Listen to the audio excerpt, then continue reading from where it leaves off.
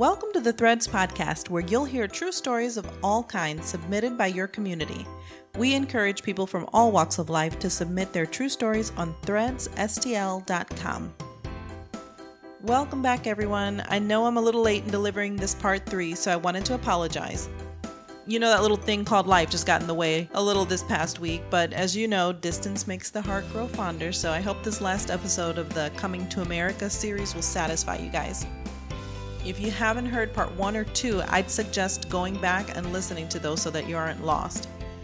So I won't keep you guys waiting any longer. Let's continue. One time when I was in Wonder Bread that I didn't have a car. We sold the car. The car was bad, in bad shape. I don't know. But I have to take the bus. I moved from the apartment we had to Arsenal. Mm-hmm. A bigger house in Arsenal. Cross the street from the Tower Grove Park. And it's between Grand and Kings Highway.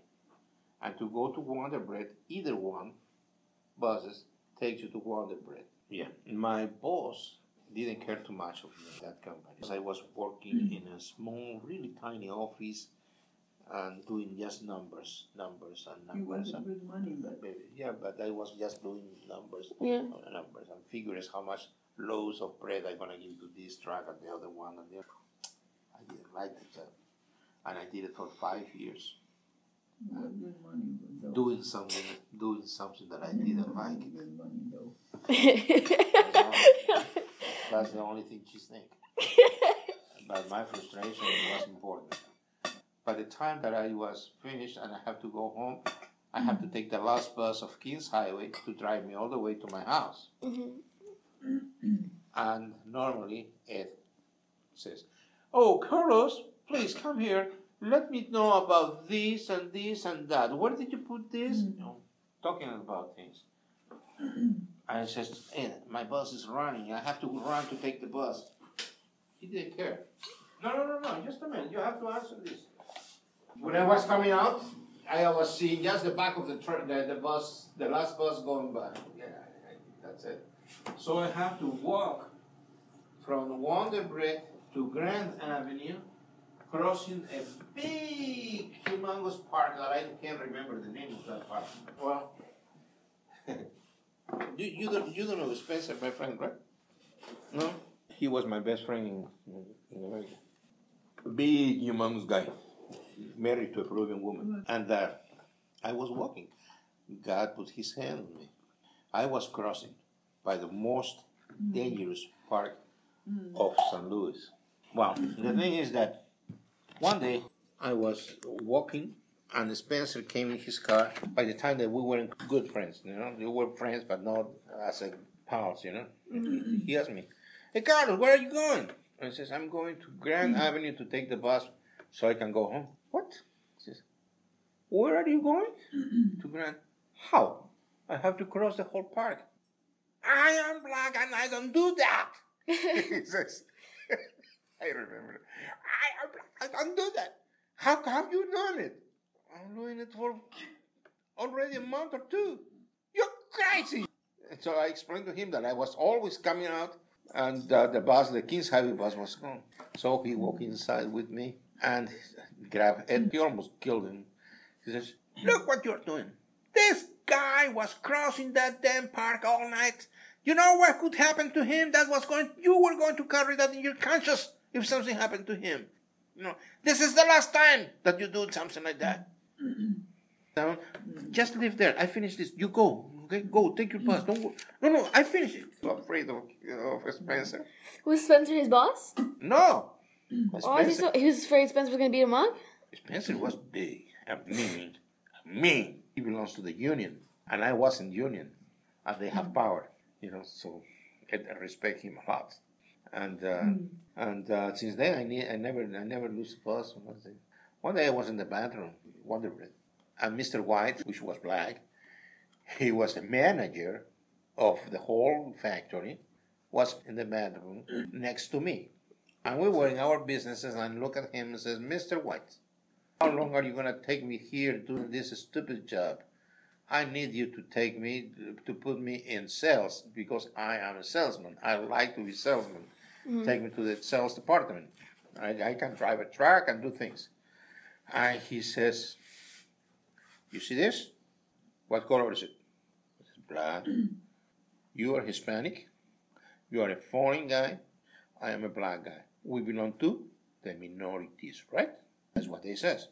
And by law, the companies has to have certain percentage of minorities working on that.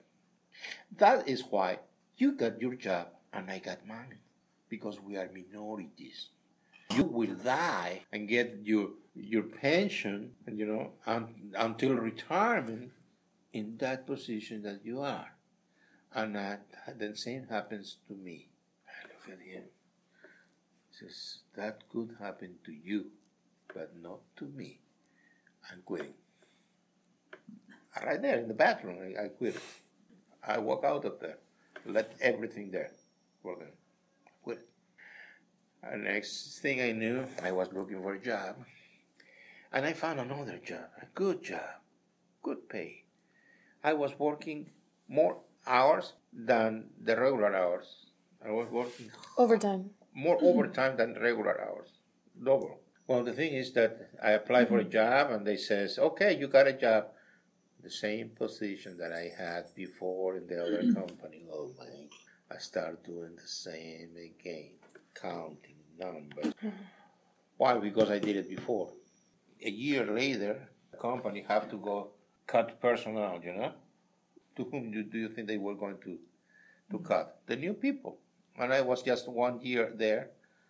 They told me that I don't have a job anymore. But the good thing of me, I think, is that I get along with people. And the lady from personnel office, she called me and says, we take care of you. Don't worry about it. I know that you have a family and things.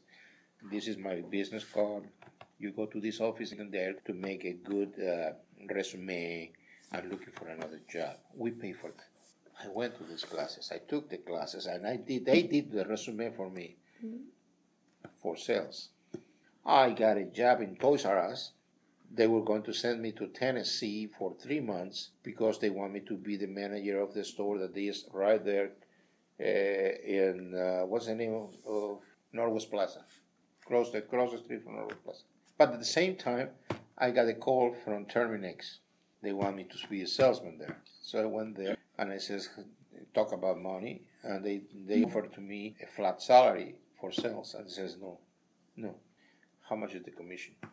Commission? Well, do you want? We can put in commission. That's the most important thing, the commissions. I don't care about the salary. I'm going to sell like hell here. So they gave me a percentage of that. And I says, that's what I want.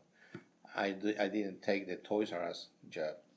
I took the Terminex. And I was the best salesman ever in that company for such a long time. My wife have plaques all over the house. You can ask her. All the plaques.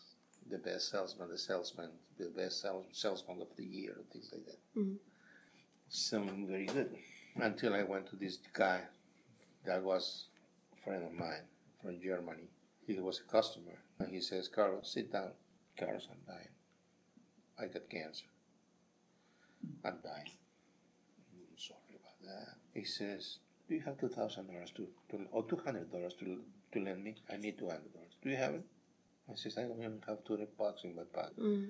And he says, it's not that I need the money, because he was a millionaire. It's that I want to show you, I want to prove you something. How many years do you work for Terminex? He says, 5 years. 5 years. How much did you sell for them? I never thought about it. Well, it's easy. Count what you have, or, the plaques that you have and things. And I added, I sold like $2 million, something like that. $2 million? Yeah, something like that.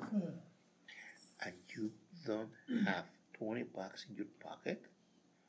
What's that saying to you? Who's getting the money? And you are the one who sells. Say, you came to this country to do something. And it says, you're right. You have to do it yourself. You learn the business, you know the business, do it yourself. And make the money, you make the money. He said, okay. I went back from his house to Terminex and says, goodbye. Here is I threw everything out. And I went back home. I parked my car there. And your mama was there and looked at me. And she was running to me in the car. And I says, honey, I just quit Terminex. You lost your job? I couldn't. I don't have a job either. That's what she says.